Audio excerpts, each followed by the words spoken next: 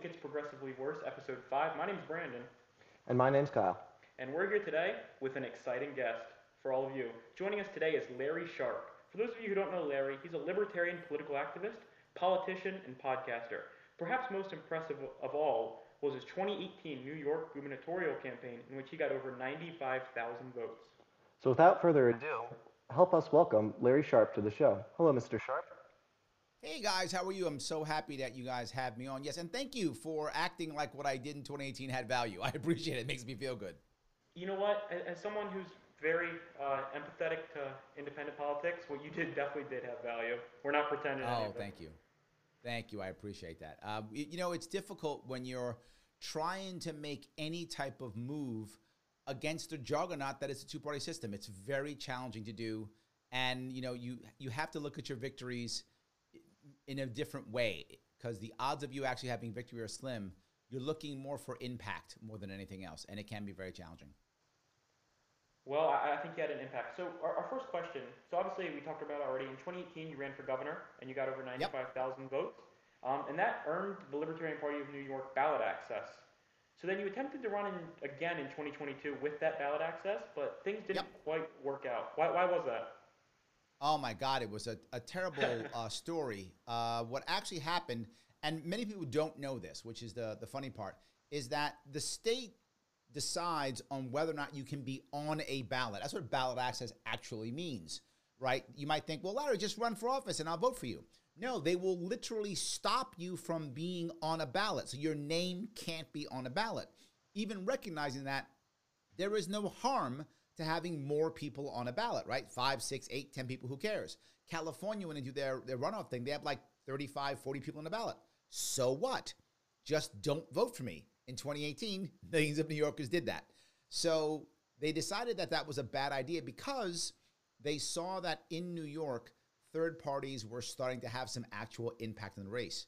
In New York State specifically, the unaffiliated are now more than the Republicans by almost a million. So Republicans are now the third party in New York State if you count unaffiliated as a party. Not just that, I was polling at 6%, which for an unknown guy who wasn't on the ballot was insane. I was polling at 6% before I even announced. That's how popular I was. So they had to make sure that I couldn't get on the ballot. And they did a very good job of it. After I got ballot access in 2018, which meant we were officially a party, and now anyone local could run if they wanted to as Libertarian. For the past 100 years, it had always been a rule in New York State that if the governor candidate got the amount of votes, then that party the governor candidate ran under would be a party for the next 4 years. They just decided randomly, no, we're going to change the rules a year or two in. They just changed the rules a year in. Did they give like a reason for that, or were they really just like, we don't want you on there? The reason was we can do what we want. I'm not even joking. That is literally the rules, and the judges agreed to that. That's the shocking thing, is that New York State judges, the embarrassment that New York State judiciary is, and if you happen to be listening and you're a judge, you suck by default because you're a judge in New York State. Just so you understand that, if you're listening, you suck by default. They literally said, yeah, the state can do what it wants. And so we sued them. And what they did was, so you'd be clear what they did, you had to get 15,000 signatures over the course of 7 weeks in the summer.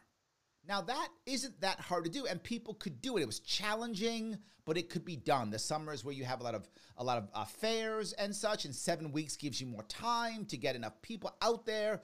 It was challenging. Not everybody could do it, but it could be done. I thought, and most people thought, it was fair. And it was fair because we had third parties in New York State, and we had them for over 80 years. They said, well, it's too fair. We don't want Larry Sharpe and people like him on. So they literally tripled the amount. They went from 15 to 45,000. They went from 7 weeks to 6 weeks, and they moved it into the spring to where we have snowstorms. Literally making it impossible. And when I say impossible, that's not hyperbole. Literally impossible. How do I know that? I couldn't make it. A multimillionaire guy worth $40 million couldn't make it. A sitting congressman with the Republican Party behind him couldn't make it. Nobody made it for the first time in 80 years. How do they expect any average person, if all these people can't make it, how would they ever expect someone like just a random person like me to ever be able to really run for office. The judge literally said in court on record, no. The whole point of this is to make sure nobody gets in the ballot who can't win. Well, The judges were totally in cahoots with everything. And I made a constitutional argument. My argument was every 2 years in New York State, 500,000 New Yorkers vote third party, recognizing that third party is not going to win. So why would they get out of their beds, go around and vote? It is by default a protest vote. It is saying I'm against the two-party system. It is political speech. If you don't put me on a ballot, you are taking away the First Amendment rights of 500,000 New Yorkers. And one judge said, Larry Sharpe never made a constitutional argument, even though I literally did in both oral and written. Did not matter. He lied and nobody cared. Another one just wouldn't let me speak. Others said, I don't care. And then to be clear, just to make sure you think I'm crazy, 6 million people, 6.5 million people voted in 2018. In 2022, 6 million voted. Literally 500,000 people didn't show up because there was no independent party on the ballot for the first time in 80 years. New York State literally took away the rights of 500,000 New York State voters and didn't care at all. The judge, we actually sued. We were in court 9 times, state and federal, 7 appeals, and lost all of them. We spent probably $50,000 to $100,000 on lawsuits. The Republican parties, they're the ones who sued us. Republicans did. They spent about $100,000 suing us back, and they won. They sued me only. By the way, I was the only one sued in federal court, in state court, in civil court, and I lost. So why did they sue you and not the Libertarian Party itself or any other libertarian members? I'm the only one that mattered. That's fair. You think you're like the only one who really posed a threat to them? I want to be clear on this. I was polling in December of 2021 before I announced at 6%. In New York State, a state that's 3-1 Democrat to Republican, I'm a libertarian. They polled again trying to get people to stop voting for me even though I wasn't on the ballot. They polled again in October. I was not on the ballot. I'd already lost all of my lawsuits. I was not going to be on the ballot. I polled at 3%. All right, so with this conversation in mind, that brings me into our next question. And as you've stated, the institutions here, not just in New York, but across the entire country, are very favoring Republicans or Democrats. What reforms do you think we could put in place in order to make it more viable for third parties like libertarians? There are so many reforms, right? So many. Off the bat, I think there are 3 things. I call it the program, B-R-O program. B, easier ballot access. It should not be easy to get in the ballot. I understand you don't want 40,000 people. You don't want every crazy guy or gal on the ballot. I get it. But it should be that if you have any type of following locally, you should be able to get your name on a ballot. So simpler ballot access. So something like, if you want, people might say, well, Larry, is 45,000 signatures too much in a state of 18 million? It isn't. But then give me 3 months to get it and let me do it in the summer. We can do it.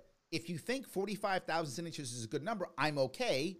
But make it in a way that people can actually do it. How it works now is to get 45,000 signatures, you actually have to get at least 50 or more because they will literally sue you and look for every single mistake you might make on every single piece of paper. So you have to get 50,000 in 5 weeks because it takes 1 week to prep. 1 week to prep all the stuff. You can put it in a very special way.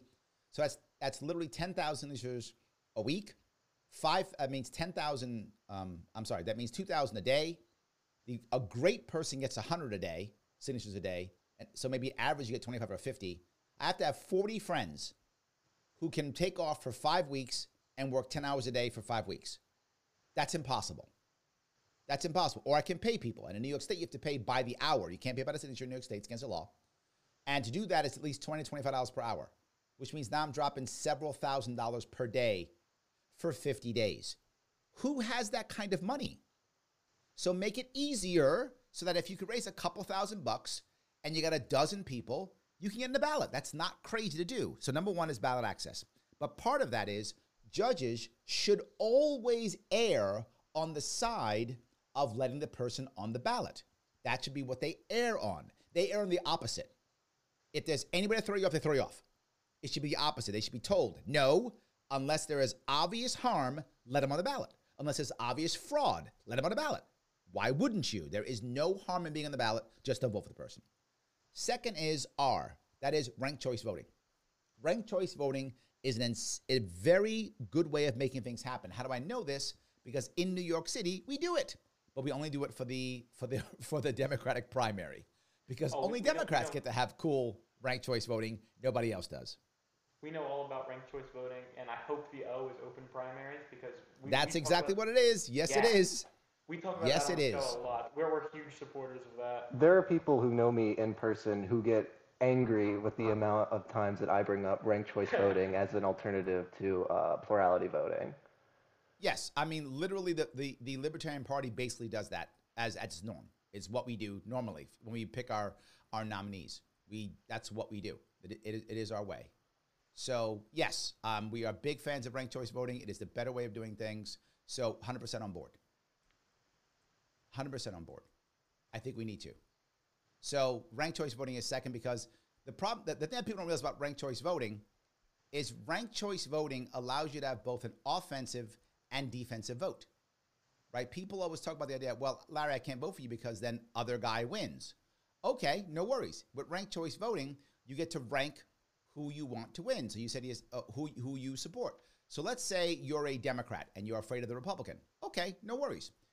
You can offensively vote for me and then defensively rank the Democrat as second. So if I win, life is good. You've got the guy you want. But if I lose, your vote goes to the Democrat. So you've blocked the Republican because you hate the Democrat. I mean, because you hate the Republican. You blocked him. So it allows you to have both offensive and defensive voting. And the idea that I can't vote for you because other guy will win or I'll throw my vote away, that argument goes away. But you might go, but Larry, it doesn't mean you'll win. You're right. It does not mean I'll win. But it does mean people will know exactly how much influence I had, which means other people now who do win have to care about what I'm saying. And I know that matters because in my specific race in New York State, Kathy Hochul won. Her inaugural address literally had my talking points from my website on it. And I'm not making that up. Literally, she used my talking points verbatim. You can check if you want to. This is true. Of my website was in her inaugural address. She had to pay attention to me because she knows I have impact. And there are people who are saying, I'm not voting for you because I wish I had a Larry Sharpe on the ballot. So if you have ranked choice voting, you'll know how much impact I actually had, even if I lose, which means now the winner has to at least not ignore me. And that's important. So now people who want specialized parties or specialized issues will have some say, and that matters. And a big thing when I talk to people about ranked choice voting is they mostly see it as just a way to avoid vote splitting. But from what research has shown is that with issues like ranked choice voting, it not only increases voters going out to the polls, but it also decreases issues like polarization. And I think that's really important, especially for third parties. One thing I really like about ranked choice voting is it forces people to, from different backgrounds and different parties, to have to kind of make compromises, right? Like rank this person second. And because of that, it just makes everyone so much more civil. We don't get things like Trump versus Biden. We get things like 25 candidates who are all way more agreeable. I love ranked choice voting. I think an election... I agree. So it's a big deal. I completely agree. I think we have to talk about it more. And I think it is happening. I think didn't Nevada just pass something? I think Maine passed something. There's a bunch of states have done some stuff. I wish I was more up on what's happening locally. I mean, across the country. I'm much more worried about New York State, obviously. But I know it has been on the move recently. With Nevada, they have to pass it twice, because that's their ballot initiative law there, but they've passed it one of two times. So it's looking very promising. Oh, good. That is great. I'm very happy to hear that. So I think it is on the move. I think it is the future, which is why we have to start building out third parties now. Because the one thing that we generally don't have with third parties is infrastructure, right? That's the one thing we tend to not have. And we need it to move a campaign forward. I know I run more than one campaign. You have to be able to have infrastructure. So that's why I'm all about trying to build up the infrastructure now so that we have enough people. What most third parties lack, believe it or not, is talent. And I'm not saying we don't have talented people. A lot of independent parties have talented people. They don't have enough talented people. They run short. So we've definitely seen for lack of a better term, a lack of success in libertarian candidates, especially on the national level. Do you think the Libertarian Party should continue to put up these candidates for higher office, or do you think they should try a different approach going forward? 100%. You know, what we have to realize is, that, and this goes, if you're any independent party, you should be thinking this way. The number one thing you have to be able to get is ballot access. If you can't get on the ballot, it is irrelevant. You've got to be able to get on the ballot or no one can vote for you. Right now, the Libertarian Party is the only party that has any chance of getting 50 state ballot access in 2024. Right? No other party is going to be able to get is really going to be able to get it unless they somehow recruit me for New York State. Right? The only way New York State's getting ballot access is through a guy like me who's popular enough, who can raise enough money. It's going to cost $500,000 and a year of someone's life to get ballot access in New York State. So whoever does that is going to be the person who gets that. So that's number one, ballot access. You've got to run top of the ticket to get people to know who you are, because most states require top of the ticket to gain ballot access. So the reason why you want to run a governor candidate or a presidential candidate or whatever candidate is so you can get on the ballot for the bottom of the ticket. Local has the best chance of victory, right, without question. But the top of the ticket has the best chance of gaining ballot access and something else, of gaining press. What I did in 2018, when I got ballot access for the Libertarian Party in 2018, in 2019, I crossed the state a second time, and I was supporting local candidates. We had 107 Libertarian victories in 2019. Most people don't know that. That was the second reason why they got rid of me, because I was actually making impact. I took the press that I got in 2018, all the local people knew who I was, and I then went around supporting local candidates when I wasn't running, doing events for them, raising money for them, doing press events for them. And we went from 0 libertarians to 107 in 1 year. And the next year they removed ballot access and we were in a party and they were all gone. So yes, they must run these candidates, but not for the idea of winning. They must run the candidates to gain ballot access and to gain press. You do that, you move. I mean, think about the Reform Party. Ross Perot made them because he ran for president, right? They wouldn't exist without him. Think about the Green Party. It was Nader who put them on the map, right? So you've got to get some big name to get ballot access so that local candidates can actually win. So do you think that libertarians should continue to run presidential candidates? Without question. Absolutely 100%. They must. Gary Johnson in 2016 was the best thing that the Libertarian Party could have done. We got 3%, over 4 million people voted Libertarian in 2016. That was the largest we'd ever done. More people had heard of us. We had more money coming in. Everything was good. Yes, we just need better candidates. And we sometimes struggle because the reality of it is, do you want to do this? Do you want to run knowing that the odds of your victory are slim to none? And most people don't want to put up with the pain to get not much. And I get it. I'm not mad at them. I get it. It's just hard. Yeah, especially because, like, if you look at a place like New York State, it's so much more just convenient to run as a Democrat, even if maybe ideologically, I can't talk, you aren't a Democrat, just because you get almost a sure victory. But I feel like that's a problem because, like, I know a lot of people who are Democrats who probably would be better fits with the Green Party or other parties, but it's just not seen as viable. I actually disagree with you. And the reason why I disagree with you is you make no impact. If you just want to win something, runs Democrat. Makes total sense. But if you actually give a damn, who cares? You can't do anything as Democrat. First off, you can't win a primary to get on the ballot unless you play the game of the democratic system, right? You probably can't, or unless you're self-funded, you're a millionaire, right? If you're a self-funded millionaire, you'll be fine. But if you're not a self-funded millionaire, you need to play the game or you can't win the primary. So and to do that, you got to be one of them, whoever them is. This goes for Republicans too. I'm saying Democrat because New York City. But go to Oklahoma, you got to run as Republican. And let's say you actually win. Let's say I win as a Democrat in New York City. Great. What am I going to do? Nothing. I'm stuck caucusing with people who are all establishment Democrats, who don't care about what I want, who don't want to make an actual change. So what difference does it make? We have to break the duopoly. And then they'll throw me out as soon as I open up my mouth and say something they don't like. So I'll be removed again. So I disagree. I think the only way to make impact is to constantly push forward as third party, break the duopoly, and eventually we win. Now, people have asked me, Larry, you're all passionate. You're going to save the world? I don't think I am. Look, I hope I save the world. That'd be amazing. But I don't think I am. Can I be the guy who sets it up to be saved? Yes. I think I can be that guy. I can be the guy who sets it up for, whatever. Maybe, Brandon, you come in and save the world. It's fine. But I think I can set it up, but I don't think I'm the guy to save the world. I don't think I can do it, but I can set up for someone else, and we have to be prepared.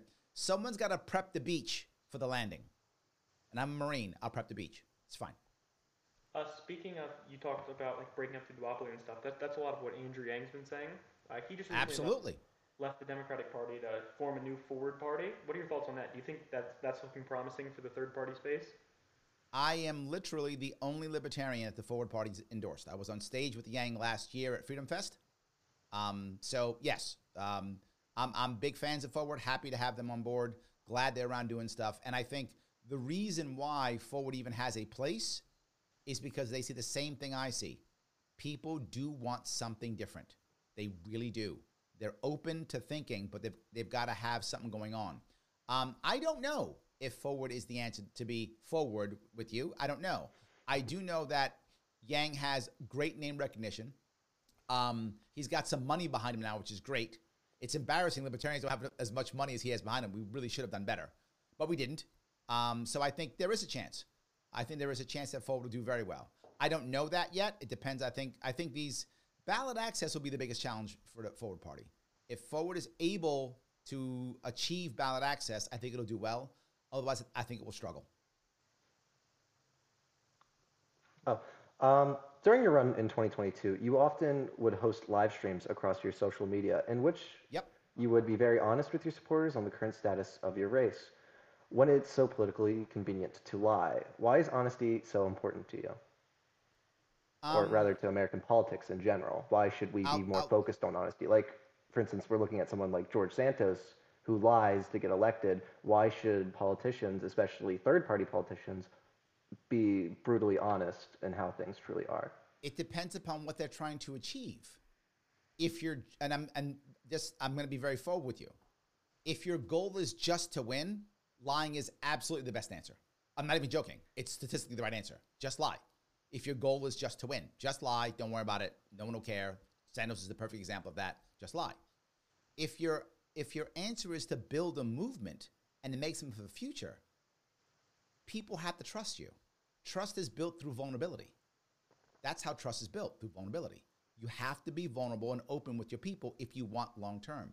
I have people who say, remember, I'm third party. I can't afford to pay people. The vast majority of people who work with me are volunteers. I can't get volunteers lying to them. I can't get people trusting me by lying to them. It's not going to work. So if I want to build something long term, if I want people to follow me in the future, if I want people to keep growing with me as I fail, if I want to build my movement through collapsing, I must be brutally honest and vulnerable. People will stay with you for that. If I'm just trying to win, I don't care, and I'm just going to screw people over afterwards, lie. They don't care. It's done. You see it all the time. It's literally the norm. Another question. In Utah, there was an independent candidate that was running for Senate, and McMullen. Yeah. Yep. And that leads me to the question: is do you think that third parties, and especially like libertarians, do you think there would be maybe a benefit in trying to rally behind and trying to get like a seat or two in like the House or a seat or two in the Senate? Because you have independent candidates who are in the Senate, but they more reflect Democrats than they do. So do you think that using the popularity, like you said earlier about running for presidential platforms, do you think using that popularity and maybe running for like a competitive House seat or a competitive Senate seat, do you feel like maybe that could also spread the word of the libertarian movement or the forward movement or whatever, in order to expand your voter base or show people that there's a third option available to them? I think there are two pieces of this that matter with McMullen in Utah. Piece number one is what I was trying to do when I ran in New York, which is in Utah, it's 4-1 Republican and Democrat. In New York, it's 3-1 Democrat Republican. The Democrats in Utah, finally figured out, don't bother running anybody. We can't win. Who cares? Don't bother running. What are we doing? So they said, we're not going to run anybody. Instead, we'll get behind this independent guy. Because in Utah, the Democrat, it's toxic, right? Republicans aren't going to vote for him. So they got an independent instead.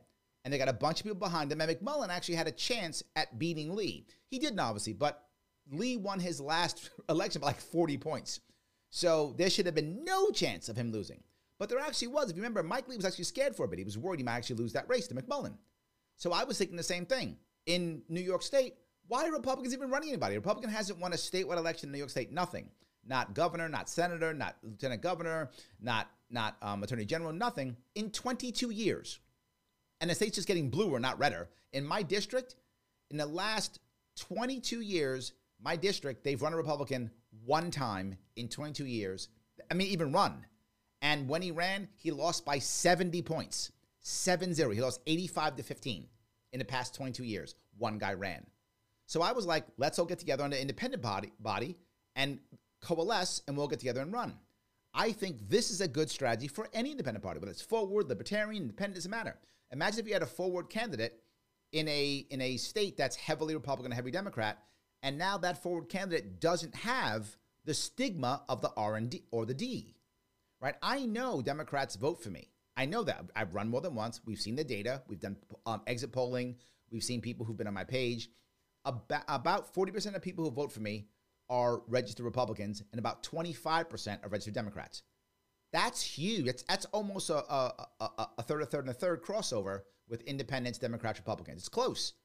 And in this state, that's amazing. That's enough to win. So piece number one, yes, you should be coalitioning as McMullen did.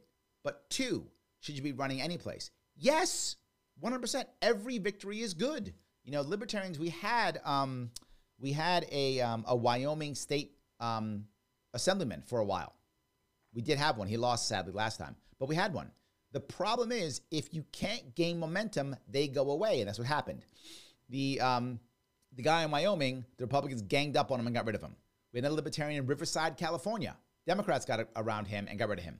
So you get a victory, but you've got to be able to build upon it. Otherwise, it's a one-time thing, and the establishment crushes you. I found that out in New York. I made real impact in 2018. They all got together, crushed me in 2022. The duopoly is our enemy. The elites of the duopoly are our enemy. Without question, that is our enemy.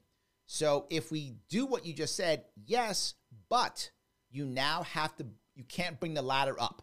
Everyone's got to come in behind you. And it can't just be, I'm going to be a great congressman. They will remove you. It doesn't matter if you're a good congressman or not. They don't care if you're effective. That means nothing. Are you in the red or the blue team? And if you aren't, they will get rid of you. So yes, as long as you keep growing. All right, well, before we get off, I want to ask you one more question. What's next for Larry Sharpe? What are we going to see Larry Sharpe doing in the future? I am going to go out of my way to gain ballot access for an independent party in New York State in 2024. That is my goal. I'm going to be raising money for it, finding the right people to get the right signatures for it. That is my goal. New York State needs to have an independent party.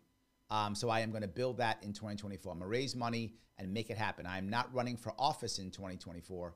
I am running for ballot access to get ballot access in 2024 for a presidential candidate, because I need to find a presidential candidate that can get 130,000 votes.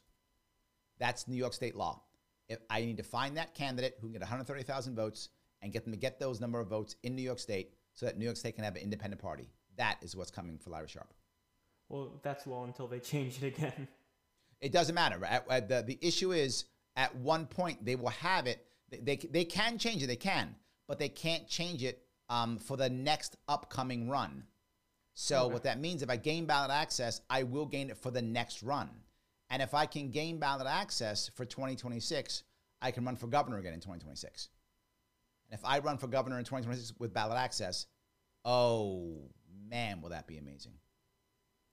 And in this plan to get ballot access, do you plan on working with any of the other third-party movements, or is this strictly a libertarian? At the moment, it's libertarian, but I'm open to anything. I mean, I need to get ballot access. I would be open to working with any party, but at the moment, libertarian, because libertarians want me right now. All right. Well, thank you so much for joining our show. Of course. Glad you guys. And if anybody wants to know more about me, please check out Larry Sharpe. It's Google Larry Sharpe. It's Sharpe with an E, and the E stands for electoral. Yeah, we'll definitely promote you as we can too, and we wish you a lot of luck going forward with your ballot access thing. Thank you so much. Thank you. Have a good day. You too.